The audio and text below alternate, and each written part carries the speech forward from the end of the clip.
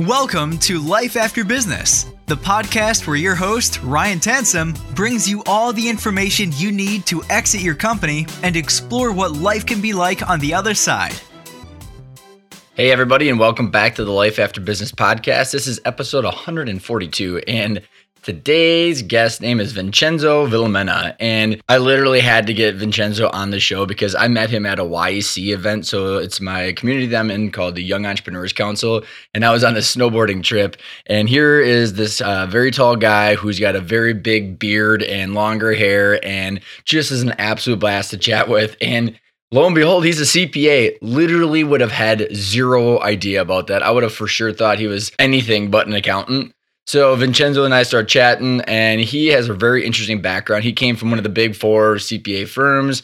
He's been in and out of M&A as it relates to tax, and he just totally pulled the corporate ripcord and decided to move out of the US where he can live the life that he wants as he travels and can literally just do whatever he wants. However, he ended up starting a company where he specializes in M&A and international tax. And so when Vincenzo and I are chatting on the show, we really touch on a lot of different things. So this is not a checklist of all the stuff you got to do before you hand in your tax returns or anything like that. This is us just really rallying around all the different things that relate to business, mergers and acquisitions, and tax. So we're talking about asset versus stock sales, R&D tax credits, understanding the different ways to mitigate annual taxes, but then also making sure that you've got things lined up for the eventual sale. I think it's a fantastic episode. If you want to get brushed up and hear the general concepts, really be able to continuously get yourself familiar with all the different tax lingo and the different nuances that could be involved in your eventual sale. Super, super good because we're not getting so nitty gritty that it's unbearable while you're driving or while you're running. So if you make it towards the end of the episode, one thing that Vincenzo starts talking about that I think is absolutely super interesting,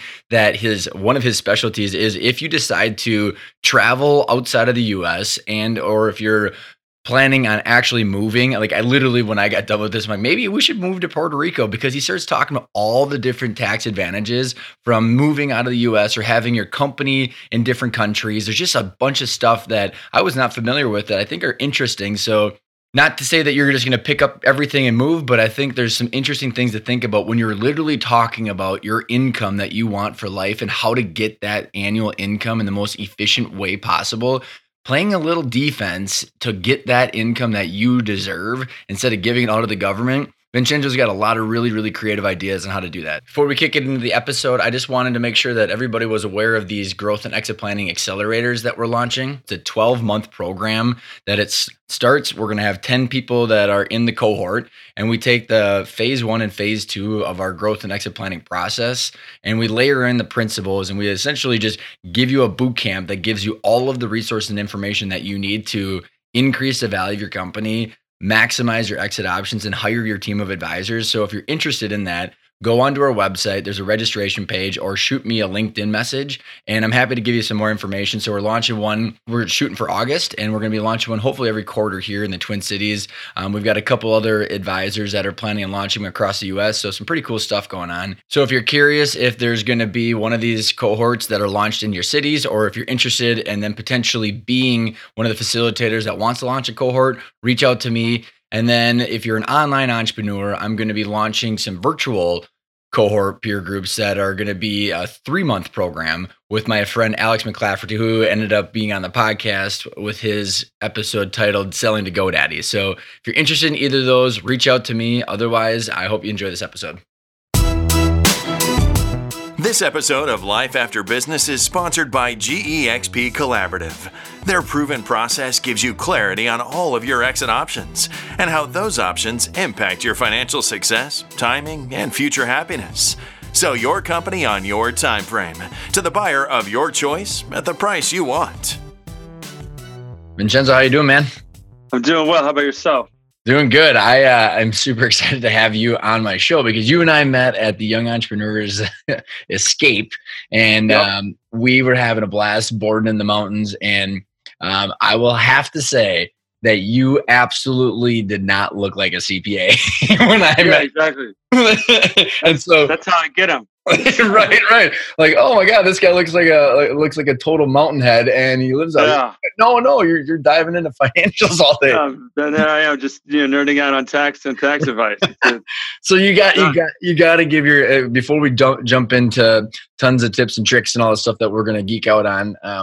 You got to give your a little bit of the background of how you got to where you are and what you're doing now. Yeah, no. So I mean, I'm from New York originally, and basically, started sort of the classic CPA route. Did the Big Four, worked at PricewaterhouseCoopers, and that was in finance for a while. And then, about 8 years ago, I just decided to leave it all. I was just so done with New York and the finance and the rat race, and ended up moving to South America, and then and starting a practice with a focus on international taxation. Right, so Americans living abroad, foreigners that invest in the United States, and that's where I started growing my hair out and kind of sticking my finger up to the man as far as, hey, I could be this sort of CPA without the shirt and tie and the green visor, et cetera. So that's where I'm at. Green visor, pocket squares, and all that stuff. Yeah, exactly. So as we dive into this, can you kind of give a little bit of the overview of what your specialties are at your firm and what you've specialized in over the last handful of years?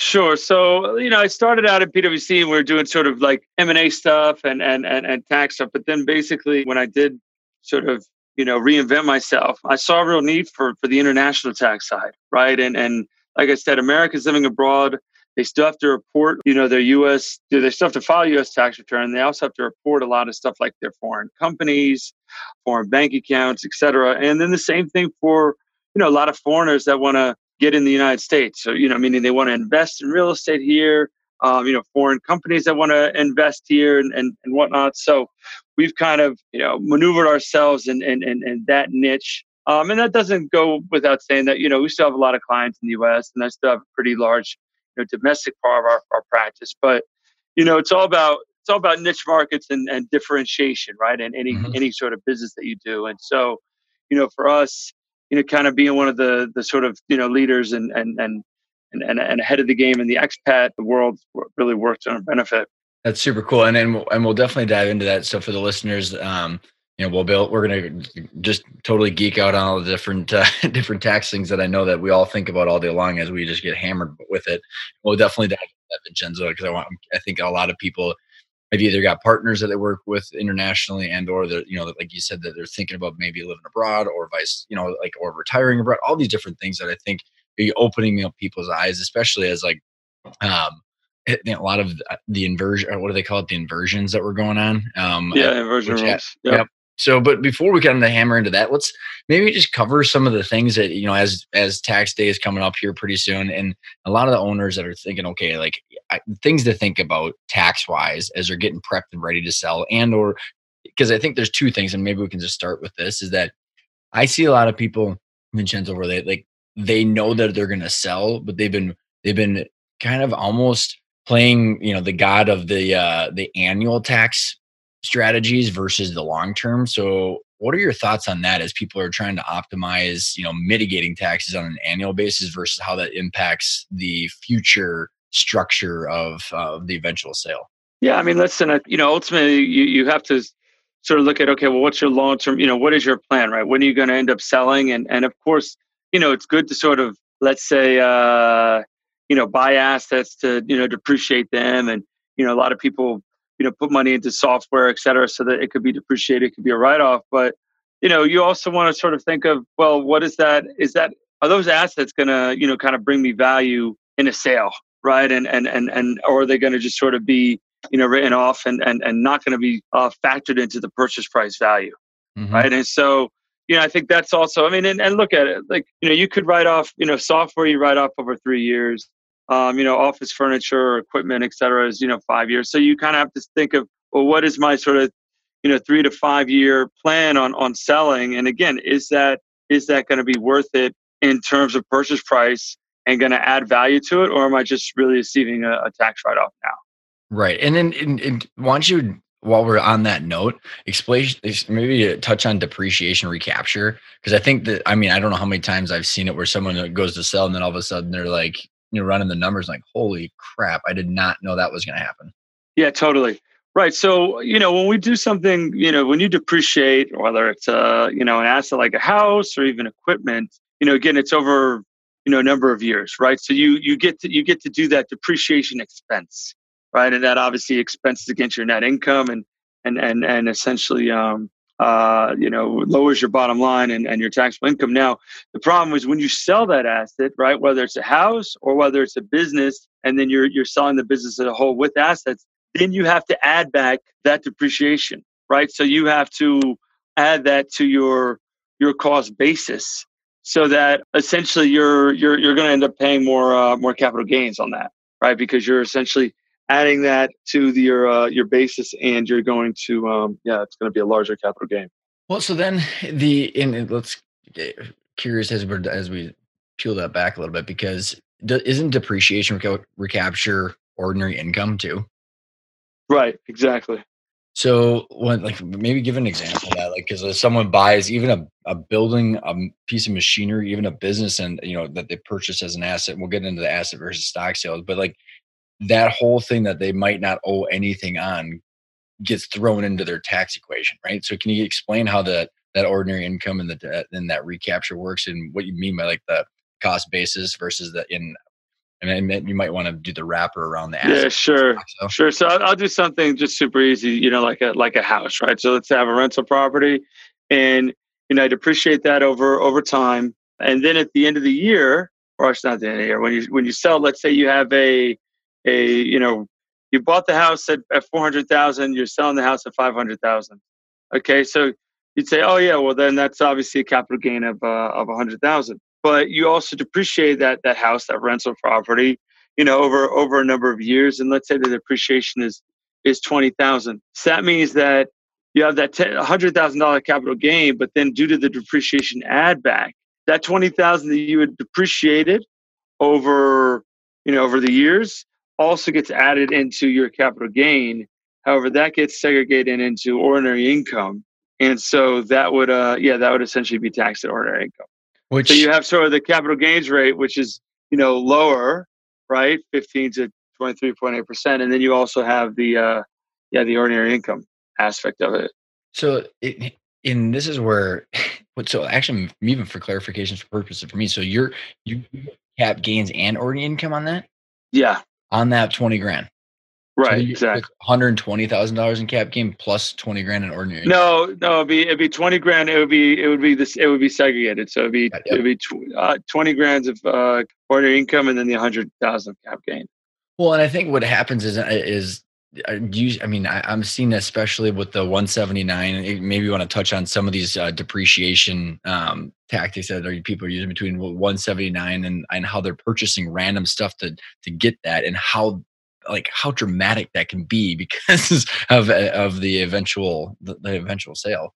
Yeah, exactly. So that's why it's one of those things where, hey, it's good to sort of, take depreciation or the 179 deduction, which means that basically if you, let's say you buy, furniture, machinery, you can deduct it the full amount in the year that you purchased it, right? And so you, rather than depreciate over the 5 years, and, if it's $100,000 asset, get sort of 20,000, depreciation expense for each year over those 5-year period, you can just say, hey, I'm going to do a 179 and just take the 100,000, right at then and there that first year, right? But again, the issue is that you might have this sort of add back later, either on the 179 or the depreciation, which again will cut into your cap gain, or will add to your cap gain and cut into what you ultimately end up taking home.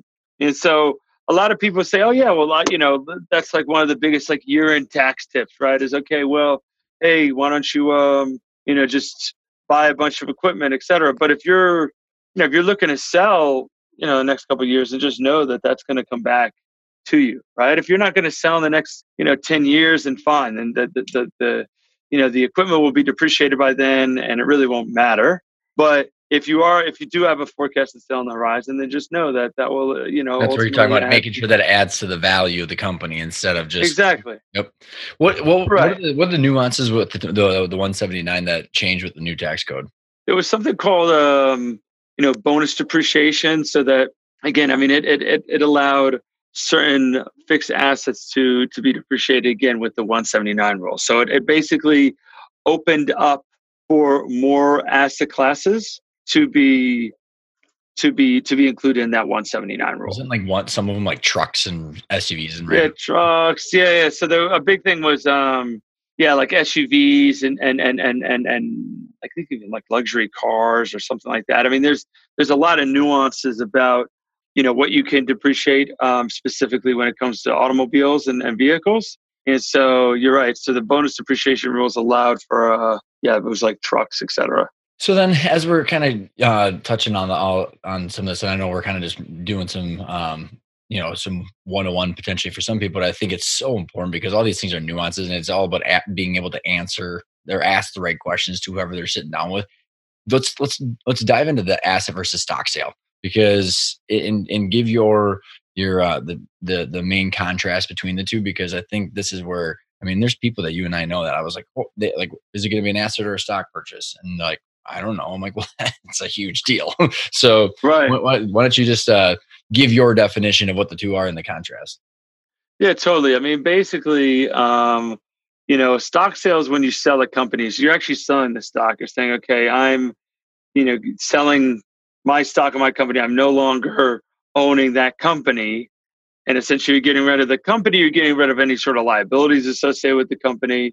And it's actually way more favorable to the seller to do a stock sale versus an asset sale is saying, okay, I have this LLC or the C Corp, and I'm just going to sell, certain assets, right? So, I mean, it could be all the assets of the company, and then when I say all the assets, I'm not just talking about the fixed assets, but, also the intangible ones, right? Like customer list or, the brand name, et cetera. And that would be more favorable to the purchaser.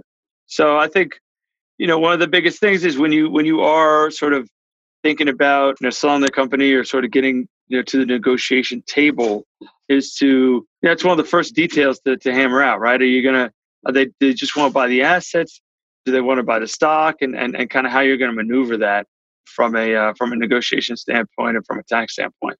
So, and ordinary income being asset, and then cap gains being stock. Can you describe No, but even within the asset sale, it gets a little complicated than that. Yeah, I mean, so the classifications, right? Yeah, the classifications and the what's known as the purchase price, sort of allocation of the assets, right? So, for example, I buy a company for $1 million, or I should say, I buy a bunch of assets for $1 million, and so then me and the seller have to iron out, well, what is the allocation of the value of the assets? Because on the books of the seller, the assets might only be worth $600,000, right? But I'm paying $1 million, and there's a reason for that, right? The reason is because, of course, there's value in the goodwill, there's value in the brand name or the customer relationships, and so me as the buyer, I want to make sure that I'm maximizing sort of my depreciable assets so that the brand name and the customer relationships, et cetera, I can depreciate and or amortize over, the life of the asset. So, and by doing this allocation, there are certain assets that you as a seller would classify, as capital gains. And again, that's a capital gain. And there are some assets, one is like non-compete agreements, where that's something that actually is recognized as ordinary income. Right. So if I ultimately agree as a seller to sell a company or to sell an asset, I need to be very aware of what the allocation is of certain assets, because again, some of these assets might be considered ordinary income, and then of course that would be, that's obviously taxed higher than what a capital gain would be. Can you rattle off the list of the different buckets that it can get allocated into? Because I think there's like a typical 10 or something like that. I don't know exactly what. Yeah, I mean, it's basically so you have all the fixed assets, right, and then then that goes into the whole depreciation recapture and that story, and then there's customer relationships, there's brand name, there's goodwill, employment contracts, right? Yeah, employment contracts, non-compete. There's a few others, honestly. And I think what the point of that too is like the fact that all of these are different. And I don't know, I don't know how many deals you've sat at the table where like the buyer ends up pushing what they want into different buckets.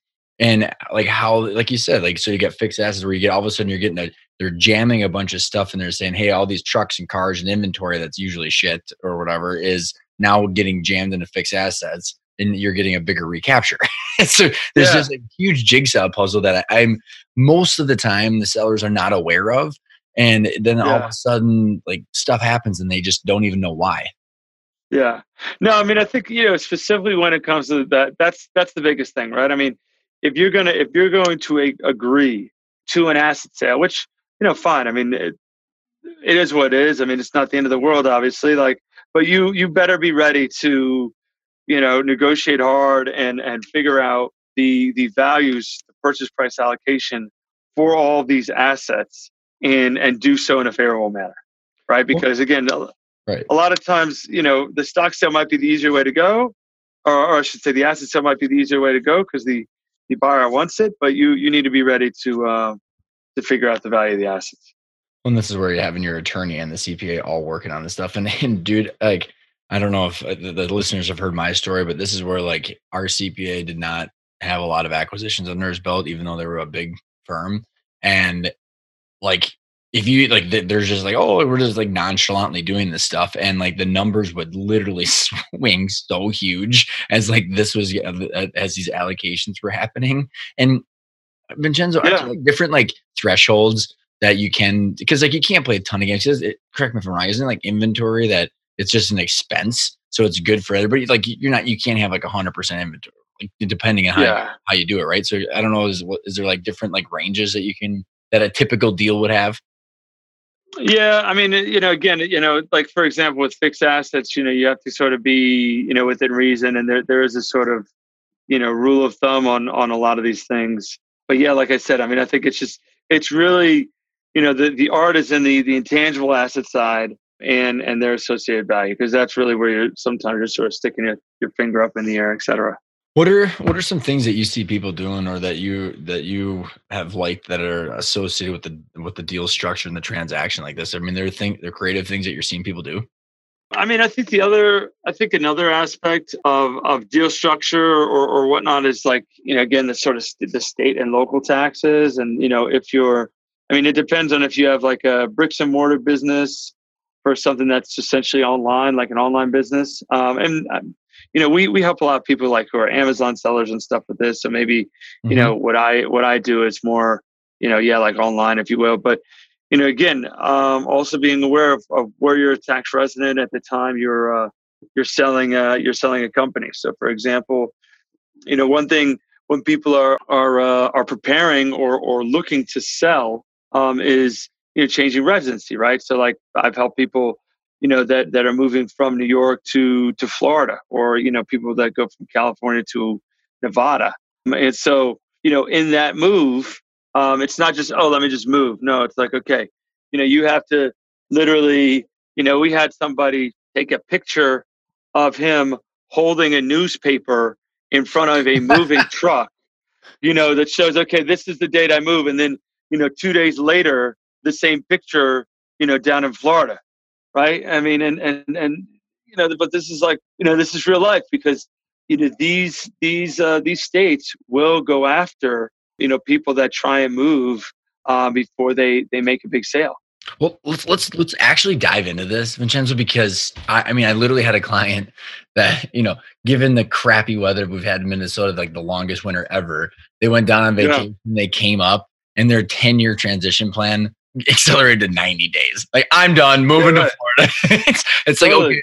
Yeah, but like then but I'm like, okay, that impacts your estate plan, your financial plan, your real estate plan, the business plan. I mean, it like ripples into everything. So like, can you like hammer out like what are the logistics? Because like you just said, I think a lot of people underestimate like the loophole, right? Or they think that they can just quickly, 6 months in one day, but isn't it like you can't even have your service providers or charities and stuff? So can you kind of just give us? No, you have to do, I mean, it's all about a fact pattern, right? And sort of what's on paper. And so, it is about, it's stuff like, whatever your religious organization is, or, one thing is your accountants or your doctors or your lawyers, being in Florida and being able to say, yeah, I have all my doctors in Florida, social groups, obviously the basics like, voter registration, driver's license, bank account. There's a whole sort of checklist of stuff, but again, it's sort of, showing that you're cutting ties with your former state and that you have ties with this new state, like Florida, You actually have to Nevada, do it for the Washington. most part. Yeah, you have to do it. You know what I mean? Like having a utility bill and showing that you're residing in another state, and then it can't be just like, oh yeah, like, 184 days, like just one day over. You really, if you're going to do it, do it right. Because if you do have sort of a big sale and a big gain, and you're no longer claiming residency in your former state, that's a taxable state, then they're going to try and come after you. New York, California, those are greedy states. They're Minnesota's one of them. bankrupt. You know what I mean? Can you explain the long arm or whatever they like? Because I think California, New York, Minnesota, one of the higher states. Like, they'll literally go after you and then like ask for all the money back, won't they? No, they will go after you. And it's and you will have to show this sort of fact pattern. Yeah, of the fact that you've moved all of your ties. It's about showing sort of ties to the other state. And so, it's, like I said, it's more the sort of intangible of like, my social ties are here and my service providers are here. And, you have sort of paperwork to back that up. So, because I do have a lot of listeners that also have e-commerce companies, what are some of your suggestions on that? Because I actually read this article, Vincenzo. It was like about how in today's world with more of these businesses that are online, money's more fluid. So people are, like now states are literally competing with each other because of this stuff. So what are things that you suggest or that you've seen or helped with people that have e-commerce companies that are a little bit more fluid? Yeah, the problem with e-commerce, is of course, well, where the company is located, especially the person's, kind of nomadic, which I have a lot of people, but it's also the matter of, whether you might owe, let's say, state tax in the jurisdictions where, for example, people that are Amazon resellers, right? And Amazon has these fulfillment centers in various states. So some of the risks that we've seen, especially, at the deal table, where people are like, oh, well, what if, you haven't been paying your sales tax in all these states. So what if, the state comes after me, once you sell the company? So you have a lot of issues with sales tax, and whether the person is, doing the proper sales tax reporting. There's all these. On that note too, I don't know if you see, so, because we were doing business across all the U.S. too, and like there was a deal that my partner was working on, selling was a very large deal, and the difference of doing an asset versus a stock, they had like prepped everything to try and do the stock because the liabilities go with that, like you said. Yeah, exactly. So doing the prep work and the sales tax audit and all these, financial and tax reporting will help you hopefully position yourself to do a stock sale. So what what kind of work or what tools or how would someone go about doing and prepping and understanding what their exposure is on this stuff?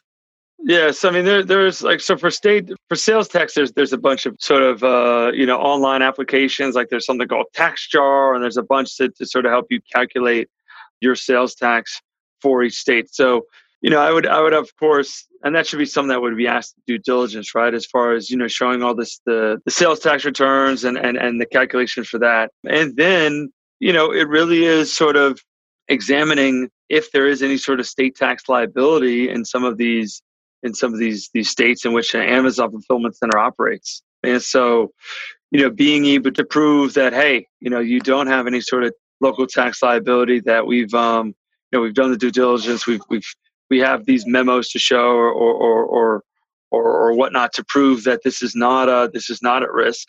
And and hopefully being able to do the stock sale because of that. But that's the thing. If you're in sort of a very either litigious type of business or in a business where there's a lot of gray area, like when you're looking at Amazon resellers and SALT for state and local tax.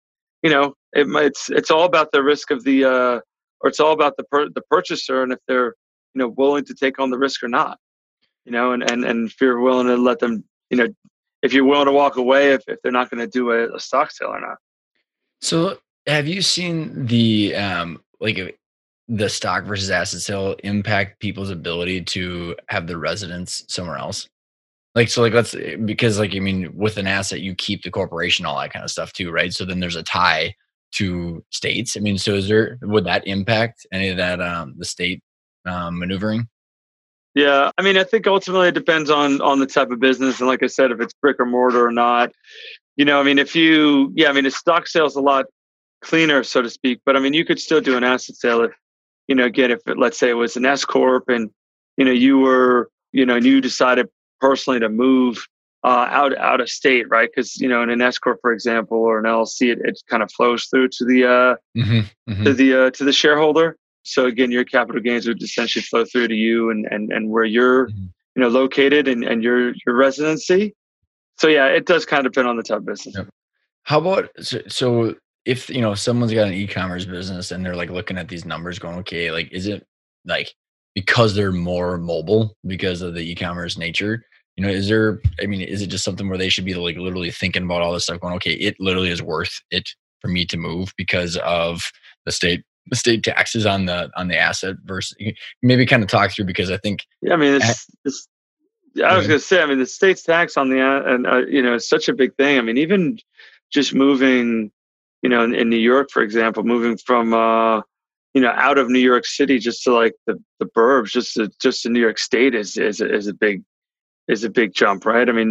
So, and then obviously, moving from a place like New York or California to a Florida, Nevada, you're talking like 10% tax rate that you're going to save on that. So I know it's serious. And that's why I tell, people, my clients that are either selling their businesses or even people that are, again, like kind of looking to move abroad or whatever. It's like, all right, just don't neglect the state side, right? People start, I think, big picture, focus on a lot of other stuff, growth or like asset versus stock or whatever. But don't forget the state side of it. So the SALT, the state. Well, I followed Grant Cardone, who is very vocal on my LinkedIn, and he literally just moved from California to Texas, or it was either Texas or Florida. And he's saving $1.4 million a year, and even if you take that, divided by 10, 140 grand, you can literally fly around a lot or rent a private jet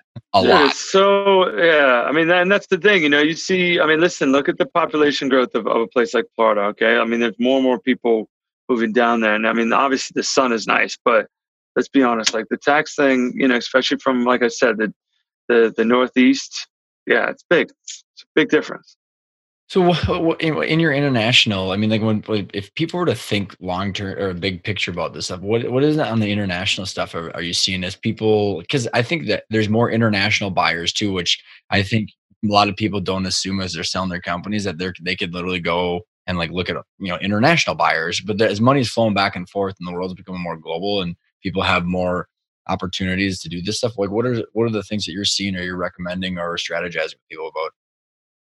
Yeah, I think, from an international standpoint, you want to make sure that, if it's an installment sale, for example, you want to make sure that they're able to, that the foreign currency risk is not there, right? So that obviously everything's negotiated in dollars, and that the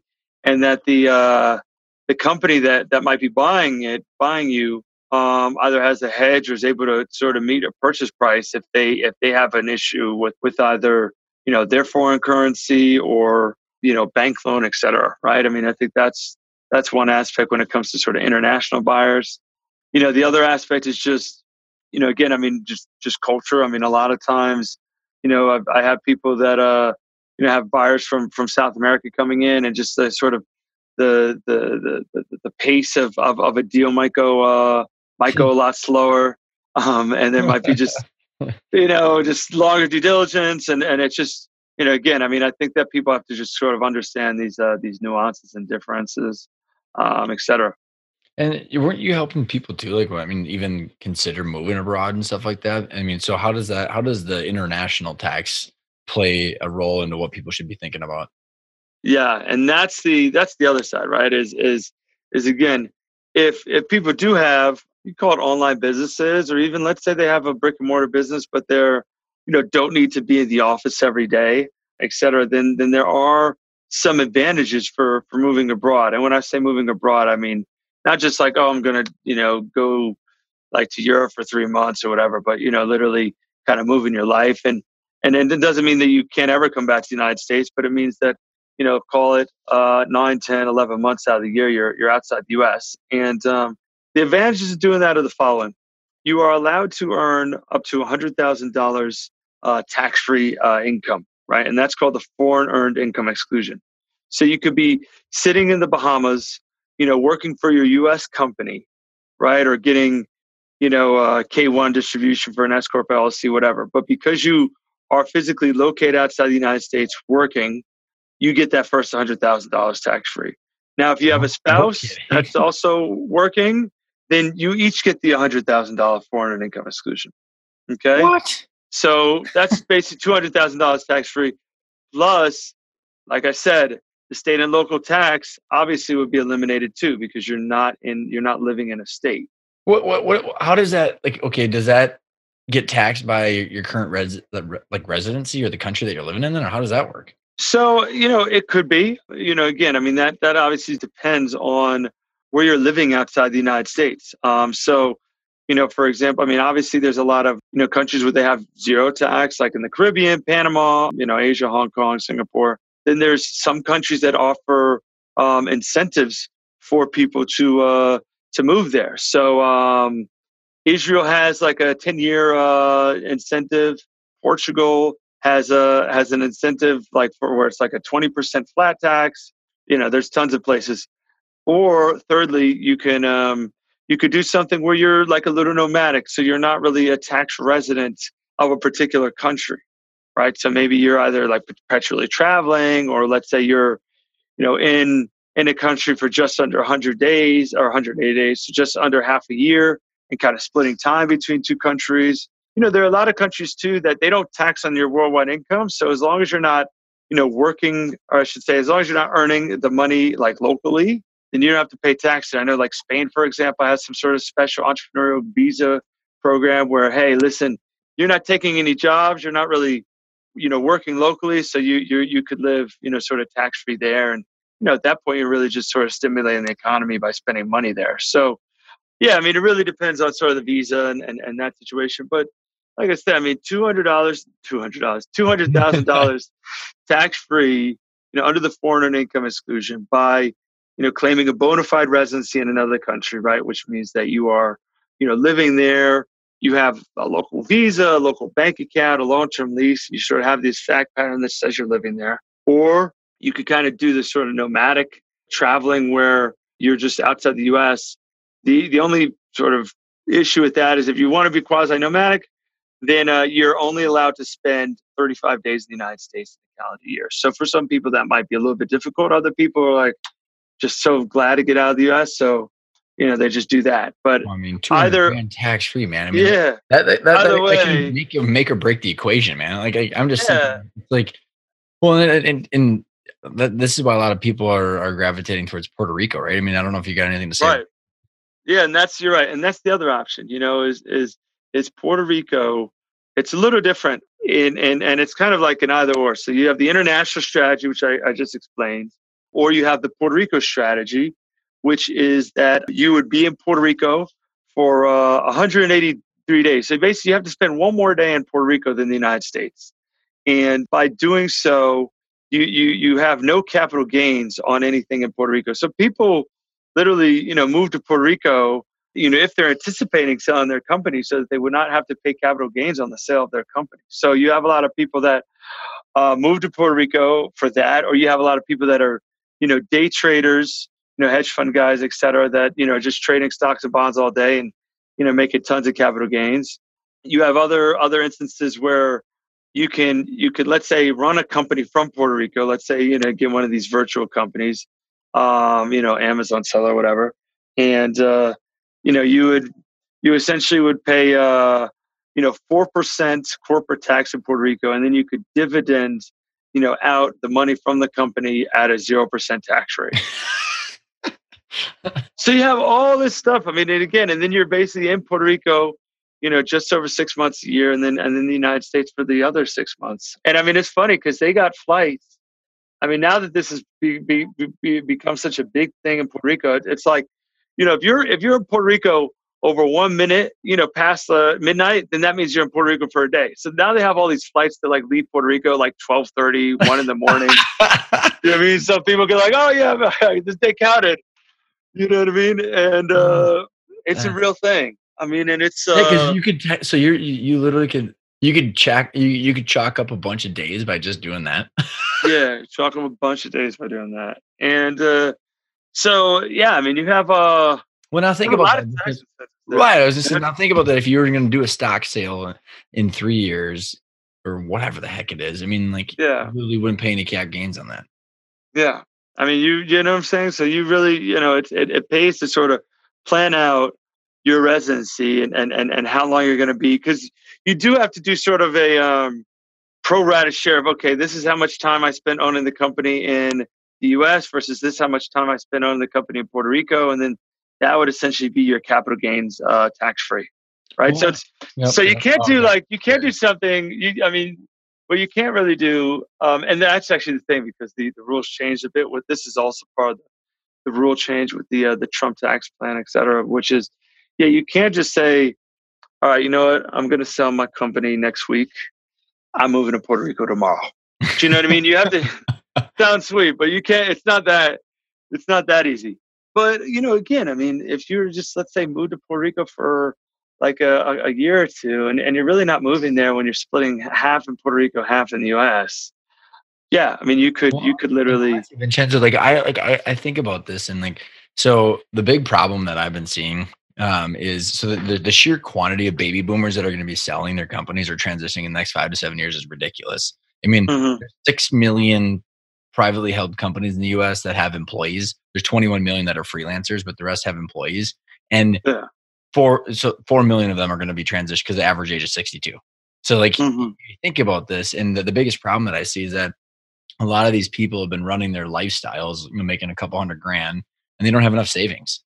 I mean, so what happens is, we call it the value gap or whatever you want to call it. It's a gap between what they can literally live on and when and how they sell their company, which if you think about all the things we talked about, what asset versus stock sale, the depreciation recapture, all this, the residency, state tax, all of this stuff impacts how well or whether they can or can't sell their company. And so I swear to these, the things you're talking about need to be part of the plan, because it's hey man, if that's the difference of you making it or not, you should potentially think about it. Saving 100, let's say you're only gonna live on 150,000 or something like that, and all of a sudden that goes down to 75 because of I don't know. Exactly. No, I mean, it's about it's about playing defense, not just offense, right? I mean, we're all focused on, hey, marketing our business and expanding it and growing it. And trust me, I mean, I've done it myself, and online marketing, et cetera, has been great, but it is about playing defense when it comes to, where can I save, whether it's, on the actual transaction value, whether it's on, even the cost of living of moving to a lower, or low cost country or a low cost state or low tax state. Do you know what I mean? And ultimately sort of what your take home is and what your net is, right? And whether it's, Puerto Rico or moving outside the US, and like I said, you could still operate a US company. I mean, you could, if you can, you could go the extra mile and form a Puerto Rico company and do it that way. Or, we do stuff kind of like the Googles and the Apples of the world where, you can have a foreign company. So if you're living outside the United States, you can, you could have a foreign company and you can effectively pay, a 10.5% tax rate on the net income by, having a U.S. C corp own a foreign company in like Hong Kong or no tax jurisdiction, and then you pay yourself $100,000 for the foreign earned income exclusion. You pay your wife $100,000 or your somebody else in your family that's with you, and again, you could save a lot of money, and then you could reinvest that money into the business, right? I mean, because that's the point. Is if you're out there, earning, $500,000 net on your business, then you're paying yourself, or you're paying the government a couple $100,000, right? So that's a couple $100,000 that you can't pump into marketing, pump into your ad campaign, or reinvest in a new manager or C-level executive or some sort of specialist that you need, right? And so you could do that if you employ some of these strategies, et cetera, if you're able to, obviously by working remotely, et cetera. So I just think you just hit on a bunch of. I mean, it is a global, and not only is it a national playing field on the tax side, but it's a global playing field, and it really impacts your ability to make these numbers meet. And not only that, but like it's so easy to get places these days, and with the so technology. easy, right? You and I, we're halfway across the world, and we're jumping up on video. Yeah. Yeah, exactly. I mean, that's the thing. You're freezing in Minnesota. I'm down here in South America, and my taxes are 10% in my state. Right? Who's the smart person? You know what I mean? Yeah, right. No, but I mean that's the thing. I mean, and it's just, I mean, it's a global economy, and everything's digital. So, I mean, I've seen a lot of people, again, entertain these ideas and implement these ideas. Of working virtually, having a remote team, and then obviously saving on their taxes and quality of life and lower cost of living, et cetera, et cetera. So it's so crazy, Vincenzo. Like very real. It is very real, and what's funny, like, and I'm not going to call myself a smart one out of this whole equation, but even the groups of the people that we hang out with, like. I mean, I'm living in Minnesota. Like everybody's from Seattle, Washington, and New York, and California. Right. Half the people from California. I'm sitting there going, "All right, guys. Like, not only, I mean, the state tax is one, but like, I mean, it's really cheap to get places. I mean, like, I'm literally right outside the Twin Cities. I have a 3,900 square foot Rambler with 3 acres, and my taxes are $3,200 a year. And I got people that live like in these nice counties by me. That's $15,000 a year. But then, like, I mean, I think my monthly payment's like $2,500 a month. And like, I talked to someone that was like, they're in California, like, dude, I got like, 400 square feet, and I pay twice. Yeah. I'm like, well, that doesn't. What I mean? I mean, that's the thing. You're so true. I mean, you could totally live wherever you want, and you could hop a plane to have a meeting somewhere, or stay a couple of days somewhere, and you don't have to sort of be confined to to some of these cities or sort of epicenters of business, right? I mean, everything is done. Yeah, exactly. You can afford a lot. You could be flying first class. I mean, yeah. So it's just, I mean, it's obviously what suits everyone best.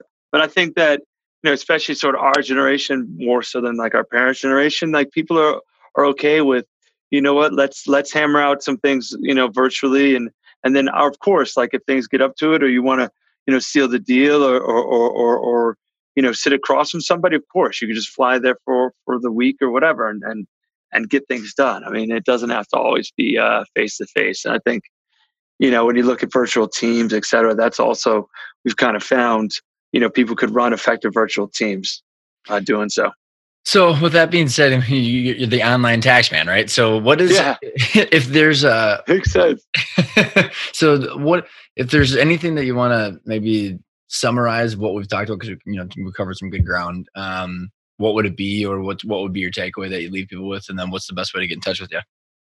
Yeah, I mean, listen, it's, I mean, the website is onlinetaxman.com. We have another one called globalexpatadvisors.com as well. And basically what we do is we advise people, both, people that live in the States that even are looking at dabbling in investments outside the U.S. And, there's a lot of reporting requirements for having foreign bank accounts, foreign investments. So people that want to maybe diversify the United States, or, like I said, I mean, people that are looking at exploring either moving outside the U.S., moving to Puerto Rico, and, have any sort of international tax flavor to their situation. So we would essentially help with all the tax planning, preparation, compliance, et cetera, for doing so. So, and obviously with that comes M&A, but it's more than that. It's really sort of understanding the lifestyle and what people could save by doing so. Vincenzo, man, I had a blast on the show. I appreciate you coming on. It was a good time. Stay warm in Minnesota. Thanks, man. Take care. Hey everybody, I hope you enjoyed that episode. If you have any questions about the accelerator that I was talking about at the beginning of the episode, let me know, because we're going to be shooting for August here in the Twin Cities. Like I said, there's a couple other facilitators across the U.S. that are going to be launching them as well as the virtual groups that we're going to be launching. So got a couple things going on. If you're interested, go on to GEXP Collaborative's website. Got a lot of information there and registration page. And then you can also reach out to me on LinkedIn. But if you got any questions on how to get in touch with Vincenzo, go to the show notes, Online Tax Man. Hopefully we did not convince you to up and move to Puerto Rico without much thought. So if you're going to go talk to your spouse or any of your family members, please don't blame us. So with that being said, I hope you enjoyed the episode, and I will talk to you next week.